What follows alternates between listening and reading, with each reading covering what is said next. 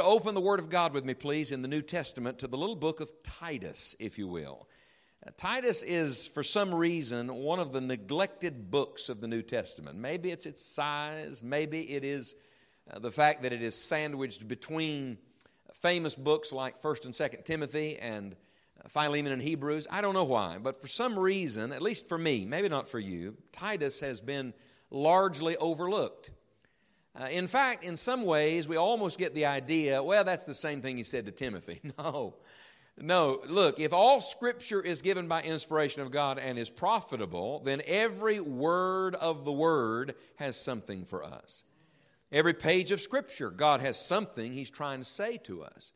And so the little book of Titus, look at it with me just for a second, only 3 chapters long, not long at all, is where we're going to pitch our tent this week. And we're going to live in it. We're going to eat it, drink it, sleep it, breathe it, think it, talk it. And I'm going to ask you to do something. I'm going to ask you for the next 3 days, devotionally, to live in the little book of Titus. Now, maybe you're on a Bible reading schedule and you have something you're doing. Great. Just add this to that. That's fine. You can't get too much Bible. Can we agree on that? But I'm going to ask you, not just in the services, but in your own private time with the Lord, to read through the little book of Titus. And for the record, if you start right now and say, I'm going to get it done while he's preaching this morning, that doesn't count, all right? You have to do it on your own time. We have 3 days. There's 3 chapters. You may want to take a chapter a day, or you may want to read the whole book all 3 days. It's easy to read in a very short amount of time. But Titus is powerful, and I'm just praying the Holy Spirit will be our preacher this week and show us so many wonderful things. Let's begin right here where Paul begins under inspiration of the Holy Spirit in Titus chapter 1 and verse number 1. The very first word is the name of the author. That was kind of a normal thing in ancient letter writing. By the way, I hadn't planned to say this, but you know letter writing has been lost in our day. Have you noticed that? How many of you have written a letter, an actual letter, in the last 7 days? Would you raise your hand, please? Hold it up big and high. These are the overachievers among us, all right? We commend you people. How many of you have received a letter in the last 7 days? Would you raise your hand? That's very good. I have too. I got home from another series of meetings the other night, and there were some letters there, and they were refreshing and encouraging to me. But by and large, in our world of little media blurbs and 140-character posts and all that kind of thing, we have lost letter writing. And I think that's to the detriment. That's an extra, all right? But this is not just a letter. This is not just an ancient letter. This is a Holy Spirit-inspired letter, which means it is not just the writing of Paul. It is the Word of God through Paul's pen. So Paul is the means by which the letter's being written, but holy men of God spake as they were moved by the Holy Ghost. Look at it. Paul, a servant of God and an apostle of Jesus Christ, according to the faith of God's elect, and the acknowledging of the truth which is after godliness. Would you take your pen and mark the last phrase of verse number 1? Because I think the key to the book is found near the front door. Literally, write this down somewhere. The truth which is after godliness. This is what the book is all about. It's not just about truth. Lift your head and look here just a moment. This is truth. Can we agree on that? Yes? God's Word is truth. And somebody said all truth is God's truth. That's right, because God is Himself truth. But there are many things that are true in this world that do not tend to godliness. For example, there are political truths. There are medical truths. There are scientific truths. There are historical truths. And somebody said, is that true? Oh, yes, that's true. But just because something is true doesn't mean that truth transforms you to make you more like the Lord Jesus Christ. When you come to the book of Titus, I love this. God says, I'm not only going to give you truth, I'm going to give you the kind of truth that explodes in your life and changes everything about you. I'm going to give you the truth that makes you more like God. Somebody said, what is godliness? It's what it sounds like, God in us. It's Christ being so formed in us that when people see us, they don't see us, they see the Christ in us. And they're not attracted to us, they're attracted to the Christ in us. Let's take a survey. How many of you would like to be more like Jesus when this meeting is done? Yes? By the way, that's what real revival is. Revival should not be measured by the crowd. It should not be measured even by the enthusiasm. It should not be measured by all the peripheral things. Revival should be measured by godliness. When it is done, are we more like the Lord Jesus Christ? And so Paul begins here, the truth which is after godliness. Keep reading, verse 2. In hope of eternal life, which God, I love this, that cannot lie, promised before the world began, but hath in due times manifested His word through preaching, which is committed unto me according to the commandment of God our Savior. To Titus, mine own son, after the common faith. By the way, that little expression, the common faith, doesn't mean it's ordinary. There is nothing ordinary about our salvation.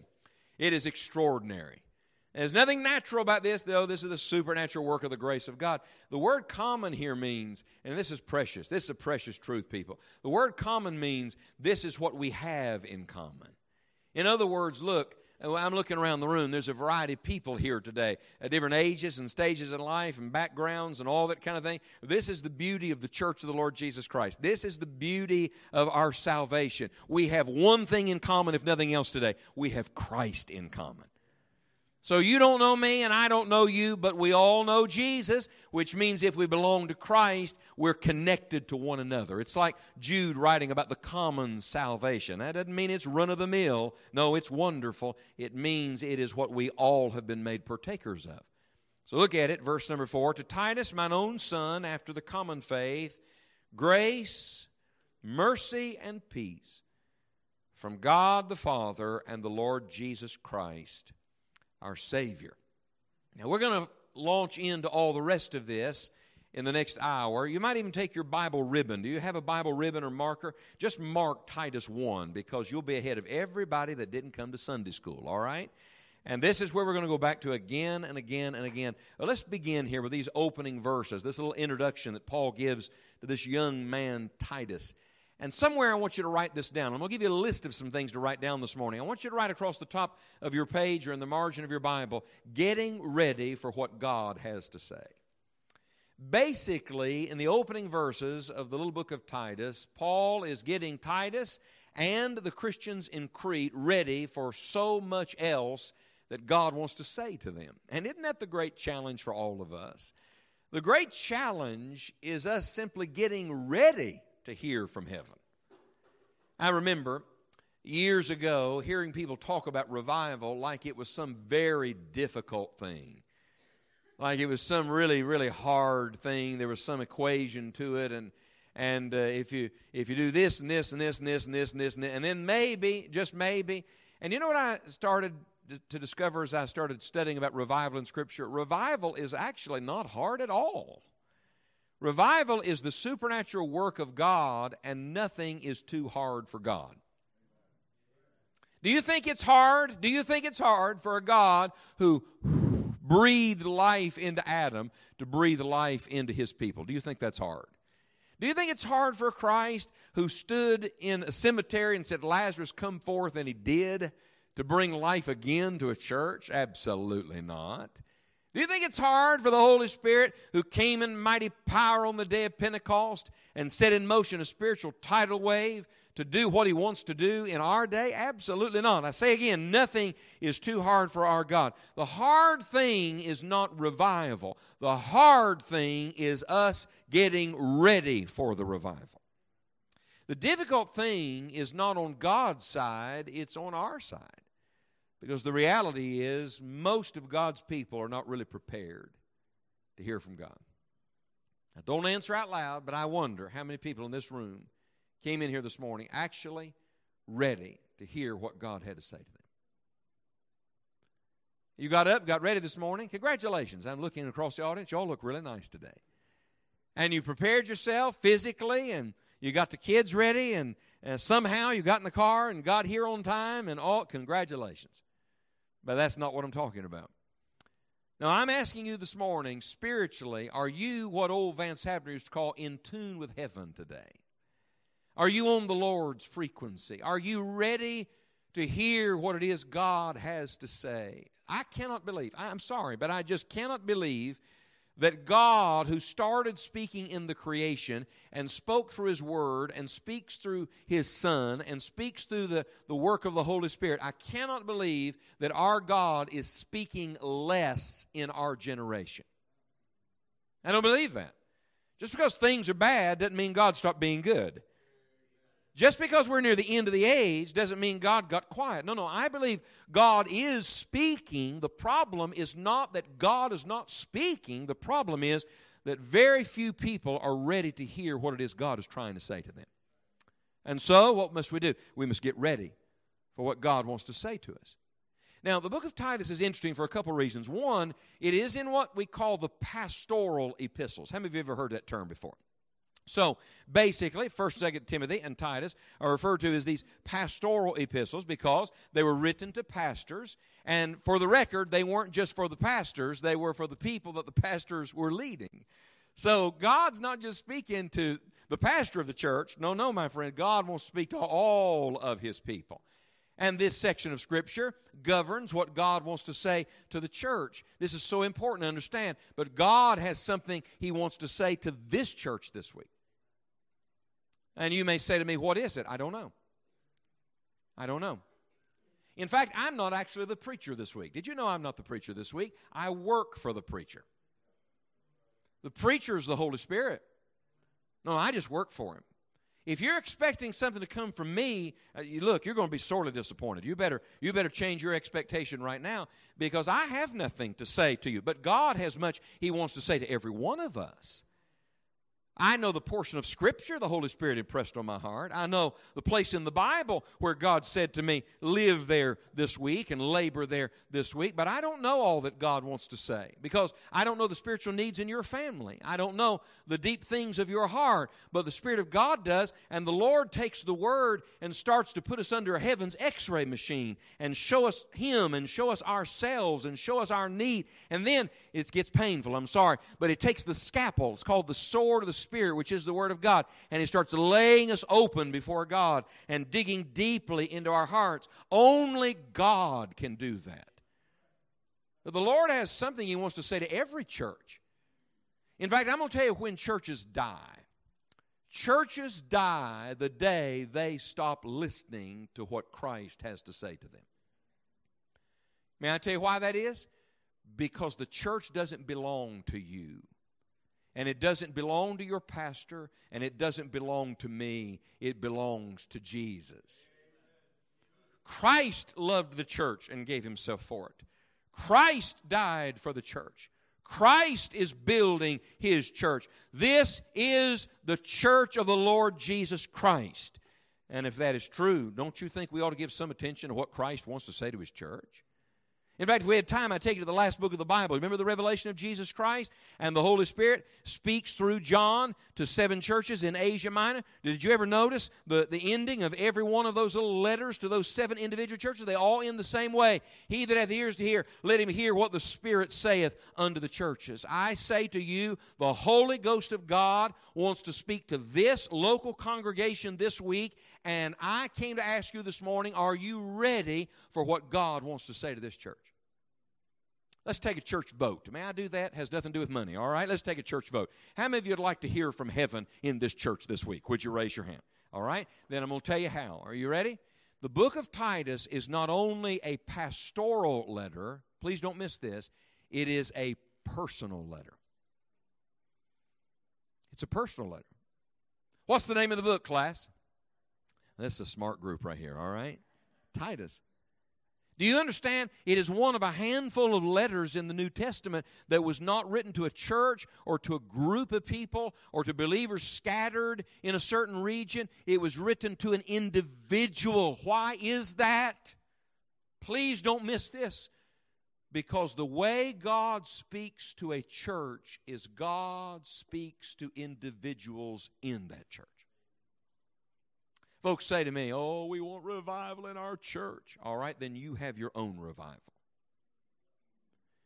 People say, we really need God to do something in our congregation. All right, then let God do something in you. People say, we want to see the Lord work in this ministry, then let the Lord work in you. This is not a group sport.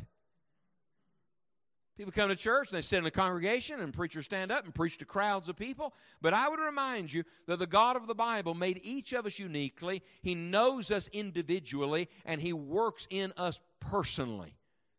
And so, Titus, hey Titus, are you ready? Are you ready for God to speak? Are you ready for what God wants to say and what the Lord wants to do? How do we get ready? Let's walk through the verses, and I'll give you 4 little principles I want you to write down, all right? Let's begin in verse number 1, because verse 1 shows us the people that God wants to speak to. And I love this, because God wants to speak to all of us, every one of us. In fact, there are basically 2 sides of this. Notice, first of all, you have Paul. Who is Paul? Well, that's the minister. That's the messenger. That's the delivery boy. That's the person that's being used to deliver the message that God wants to deliver. I'm going to tell you the great prayer of my heart as a preacher. Every week I'm in a different place and a different congregation and a different pulpit and a different setting and all of that. But I'm going to tell you what I pray every week. Oh God, please speak to me today. Now, I want God to speak to you. I really do want God to speak to you. But I've learned something. I've learned if God doesn't speak to me, then it is doubtful that I'm going to be in tune enough with heaven to say what it is He wants me to say. And I can say lots of true things, but it may not be the truth which is after godliness. Would you pray for me? Somebody said, how can we pray for you? Pray God would speak to me. I'm more concerned about God speaking to me than God speaking through me. And if that sounds odd to you, just know it is because when God speaks to you, really gets a hold of you, He will speak through you. It's like the apostles who couldn't help but speak the things they had seen and heard. Matter of fact, look at the verse. Do you see the order here? I love this. Paul identifies himself 2 ways. First, as a servant of God, and then as an apostle of Jesus Christ. There's a beautiful divine order. Look, it is not first this way. It is first this way. It is not his manward ministry first. No. It is his Godward life first. He's not an apostle first. He didn't start as an apostle. He started as a servant of Almighty God. The word means the bond slave, the low servant. Look, I'm just the Lord's little servant boy. That's all I am. I'm the Lord's slave this week. I didn't come to say what I want to say. I'm sorry, but I didn't come what you wanted me to say. I came this week to say whatever God tells me to say because He's the master and I am just the servant. And all the servant can do is what the master says. So the preacher, the messenger, has to be ready to hear from God. God wants to speak to the preacher. And then he's a sent one. Then he's one who can carry the message. It's the same order in Mark chapter 3 when Jesus called the original disciples that they should be with Him, and then He sent them forth to preach. First they were disciples, then they were apostles. First they were drawn, then they were sent. First they came to God and heard from God. Then they went for God and delivered His message. And so Paul must hear from heaven. But then look at the second half of verse number 1, because it's not just for Paul. Aren't you glad that God is not prejudiced? Aren't you glad that the Lord wants to speak to all of His people? So you're not Paul, and for the record, I'm not Paul. But here's where we are. Don't you love to find yourself in the Bible? We are a part of this expression. It's found 2 or 3 times in Paul's writing, God's elect. Would you mark that in your Bible? And somebody probably is getting nervous right now thinking, oh my goodness, do you believe in election? If it's in the Bible, I believe it. The question is not do I believe it, the question is what did God mean by it? Could I point something really obvious out to you?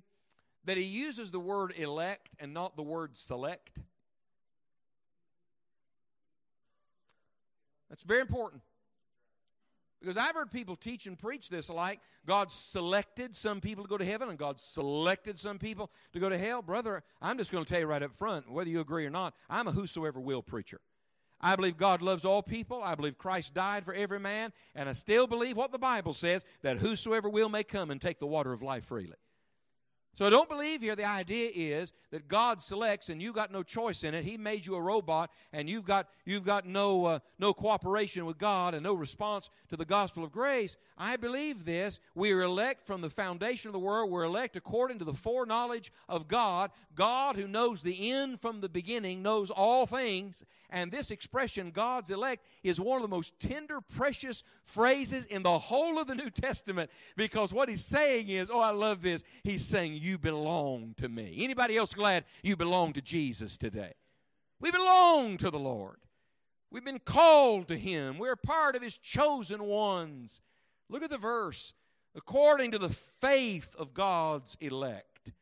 The emphasis here is not on some preordained choice, but on God's divine call. We've been called to believe on Him, and we have believed on Him. And if you haven't believed on Him, you must believe on Him, because you cannot be saved apart from the faith of God's elect.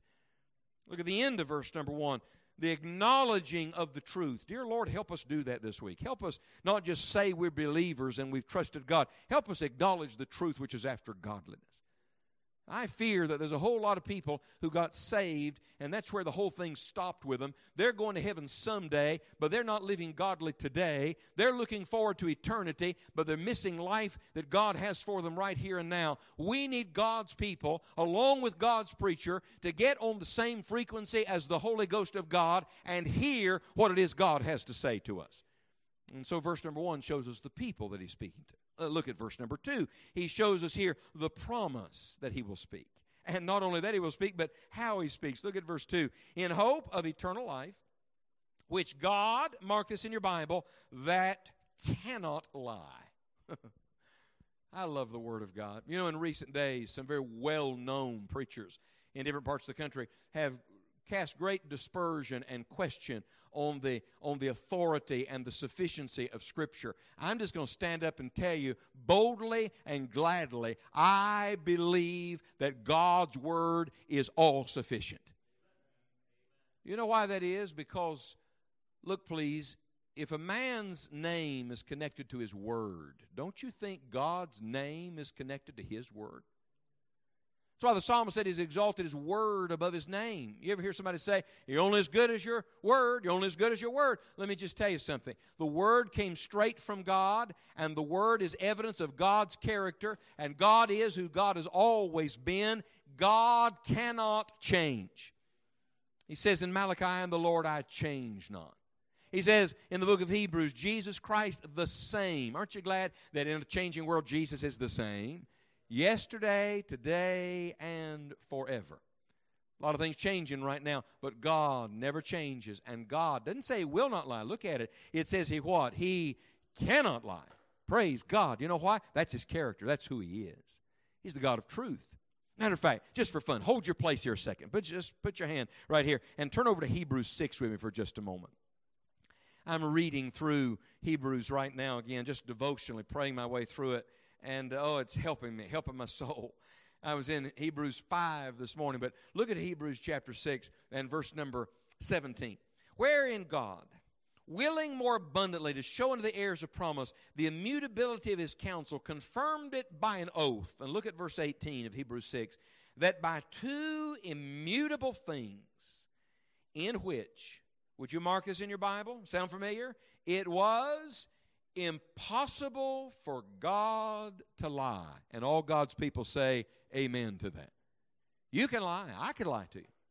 But it's impossible for God to lie. We might have a strong consolation who have fled for refuge to lay hold upon the hope set before us, which hope we have as an anchor of the soul, both sure and steadfast, and which entereth into that within the veil, whither the forerunner is first entered, even Jesus. He made an high priest forever after the order of Melchizedek. Do you see how God's immutability, the fact He cannot lie and He will not change, is connected to the person and work of Jesus Christ? And please don't miss this. There's a key word. It's found at the end of verse 18 and the beginning of verse 19. It is that amazing word, hope. The only way we have any hope is if God's Word is true. I'm just going to tell you, if God's Word is not true, let's pack it up and go home right now, because there's no hope for time and there's no hope for eternity. But I tell you today, there is hope, because the Word is true and it is impossible for our God to lie. Go back to Titus. Let me show you something. Do you see the key word in verse 2? Titus 1, verse 2. In, what's the next word? Hope. There it is. In hope of eternal life, which God that cannot lie promised before the world began.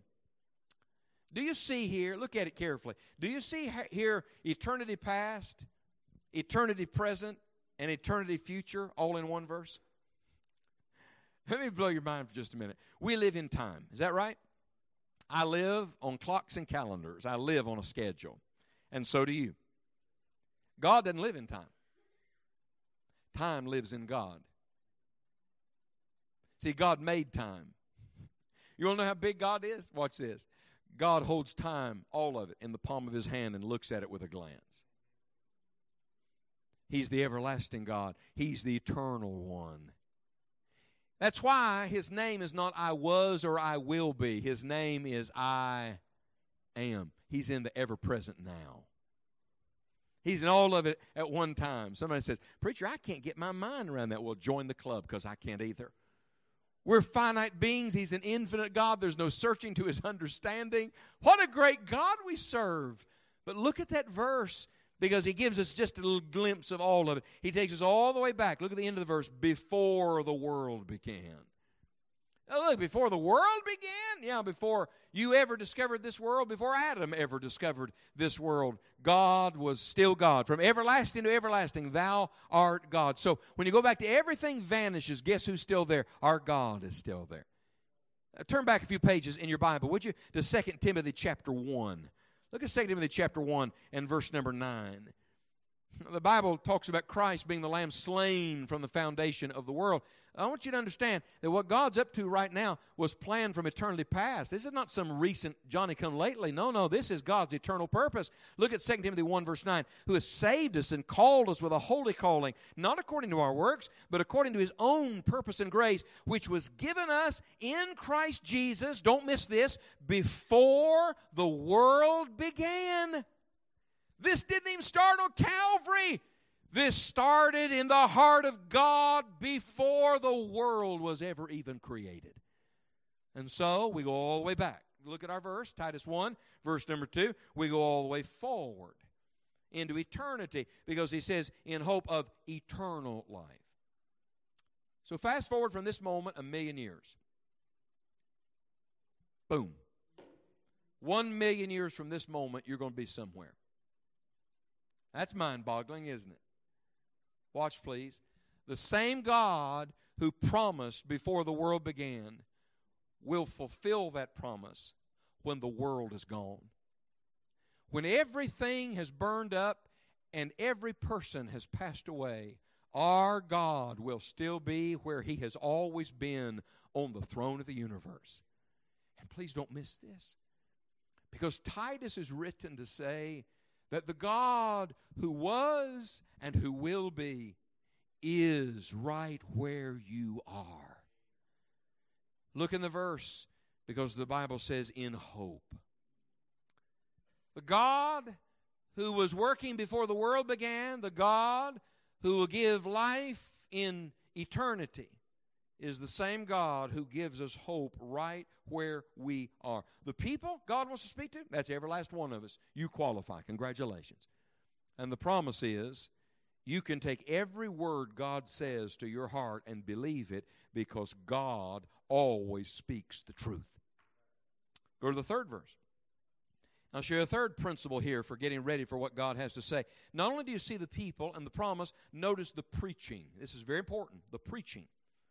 Verse 3 says, but hath in due times. That's where we live right now. God's a God of perfect timing. Christ came when the fullness of time was come. God has a schedule, and His schedule is not our schedule. In due times, He manifested His word. God always speaks through His word, but how is the word given? He manifested His word through preaching. God speaks through the preaching of His word. Let me show you something. Go over to Hebrews 1 just for a second, real quick. You're a page away. Just a page away. Look at Hebrews 1, verse 1. God, who at sundry times and in divers manners spake in time past unto the fathers by the prophets, hath in these last days. Somebody said, preacher, are we living in the last days? You do understand that according to Scripture, the last days started when Jesus came the first time. So everything from the first coming of Christ to the second coming of Christ in the New Testament is referred to as the last days. So let me tell you where we're living. I don't know exactly, but we're living, I think, in some of the last days. But here's the mark of the last days. In the last days, God has spoken unto us by His Son, not by prophets, not by visions, not by dreams, not by signs, not by symbols. No. God spoke by His Son. Who is He? He's the Word made flesh and dwelt among us. You want to hear God? You better hear Jesus. You want to see God? Look at Jesus. You want to know the Father? Look to Christ. Because the Word is the very expression of the invisible God. He is the image of the one you cannot see. In Him dwells all the fullness of the Godhead bodily. So God spoke through the Word. All right? Who is Christ? He's the living Word. What is this book? This is the written Word of God. Why does God give us the written Word? So we'll know Jesus better. And why do we need to know Jesus better? So we know God better. If you want to know God and you want to hear from heaven, you must open your heart to the preaching of the Word of God. Go back to our verse. Look at verse number 3. There are two key words here. Mark the word committed and the word commandment. Those are strong words right there, friends. Committed, that reminds us it's a stewardship. We're going to answer to God for it. I'm going to answer to God for every message I give this week.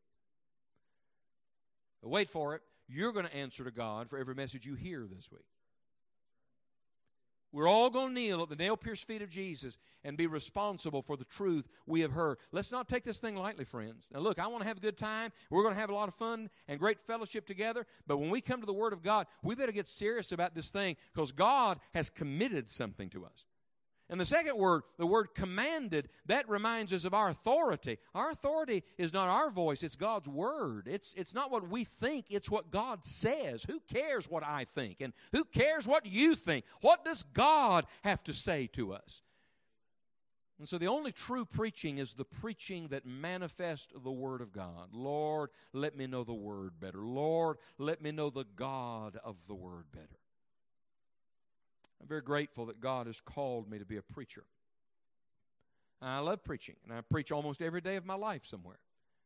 But I'm going to tell you, and I'm speaking now not as a preacher, I'm speaking as a Christian. I have learned over the last few years that I don't just need to do preaching, I must have preaching myself. I served for almost 20 years in a wonderful church under a tremendous pastor, and I took in a lot of preaching. And when I went on the road in evangelism and started doing the preaching everywhere I went, I learned in a hurry you can only draw out of an empty well so long. And you know what I discovered? I need the preaching of the Word. I need the Scriptures. I need somebody to stand up and explain the Word to me. Somebody said, well, don't you know that passage? Or haven't you preached that passage? That's not the point. This is God's commissioned way in these due times, in this season we're living in. God uses preaching to stir the heart and to awaken the conscience to the reality of Almighty God. Look, the preaching of the Word should usher you into the presence of Almighty God. One more thing and I'll stop. Look at verse number 4 because here's the prayer. You see how he opens with a prayer? And we're going to open with a prayer. To Titus, mine own son after the common faith. It's a very personal prayer, you see. It's a family prayer. Do you see that word son? I love that. Back in 2 Corinthians, he calls him brother. He's his spiritual son, but he's also a brother. Anybody else glad we're in the family of God? I'm looking around the room. I know a handful of people, but I don't know too many people. But you people are brothers and sisters, so it's great to be with family today. He's praying for him, and here's what he prays. Grace, mercy, and peace. Can you think of anything we need any more right now than grace, mercy, and peace? Whew. Grace is God's own gracious character bestowed upon us, His gifts to us. Mercy is that beautiful withholding of that which we truly do deserve. And peace is the presence of God that fills our lives when the grace and the mercy are reality. Part of our problem is we're living in a world that wants peace and they don't want grace and mercy. Everybody wants peace. Give us peace in the nation. Give us peace in the world. Give us peace, preacher. Give us peace. I'm sorry. You don't get it that way. You can't have the product without the process. You don't get to jump the first two and go to the third. You get the grace of God. You experience the mercy of God. And the peace of God floods your soul. Can I tell you what I'm praying for this church this week? Grace, mercy, and peace. And look where it comes from. Don't miss this. Look at the end of verse number 4. He says, from God the Father and the Lord Jesus Christ, our Savior. Why not just say from God? Why say God the Father and the Lord Jesus Christ? Well, watch, because the Father is the sender and the Lord Jesus is the sent one. The Father is the giver and the Lord Jesus is the one through whom all the gifts come. James said, every good and every perfect gift cometh down from above, from the Father of lights, in whom is no variableness, neither shadow of turning. So the Father is the one sending the gifts. But please don't miss this. You could not receive the Father's good gifts in your life if it were not for His Son, the Lord Jesus Christ, our Savior. And so God says, I got so much for you people. Whew. The Lord says today, I got so much for you this week. I got so much I want to say and so much I want to do, so much I want to show you, so much I want to work in your heart. Will you let me? I have so many things. I want to open my mouth, God says, and speak to you, preacher, and speak to you people. Are you ready to receive what God has to say? I'll tell you what every person in this room ought to do this morning. Every one of us, starting with this preacher, but extending to every person in this room, ought to say to God right now, dear Lord, get my ears open, get my eyes open, get my heart and mind open, get all the junk out of your way, get me out of your way, and speak to me this week. And when we get there, we'll be ready for what God has to say. Would you bow your head and close your eyes with me for just a moment? I think it would be most appropriate if we ended this Bible study hour talking to the one who's been talking to us, don't you think? Would you just take a moment right where you are, talk to God? Have you spoken to Him yet this morning? Would you just say to Him right now, thank you for the Word. Thank you for Jesus. Thank you for the Scriptures. What a privilege that we can hear from heaven. What a privilege. Thank you, Lord. Little peons, poor unworthy sinners. God speaks to us. Blessed be the Lord God Almighty. Worship Him, because worship will get you ready for the Word, you see. I wonder right now, would you pray this, Lord, speak to me? The words of Samuel, speak, Lord, for thy servant heareth. Speak to me, Lord. Oh God, please don't let me as the preacher be in your way this week. Don't let me say anything I shouldn't say. Don't let me say something in a way I shouldn't say it. Please don't let me be a bad representative of the Lord. Don't let me be a distraction, Lord.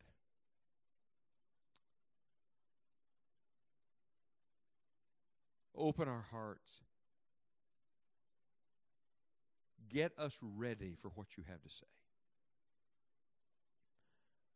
Lord, we unite our hearts now in prayer for the grace and the mercy and the peace that we so desperately need. Oh, Heavenly Father, send it in mighty power for the sake of thy Lord Jesus Christ, our Savior. And we thank you. And all God's people said, amen.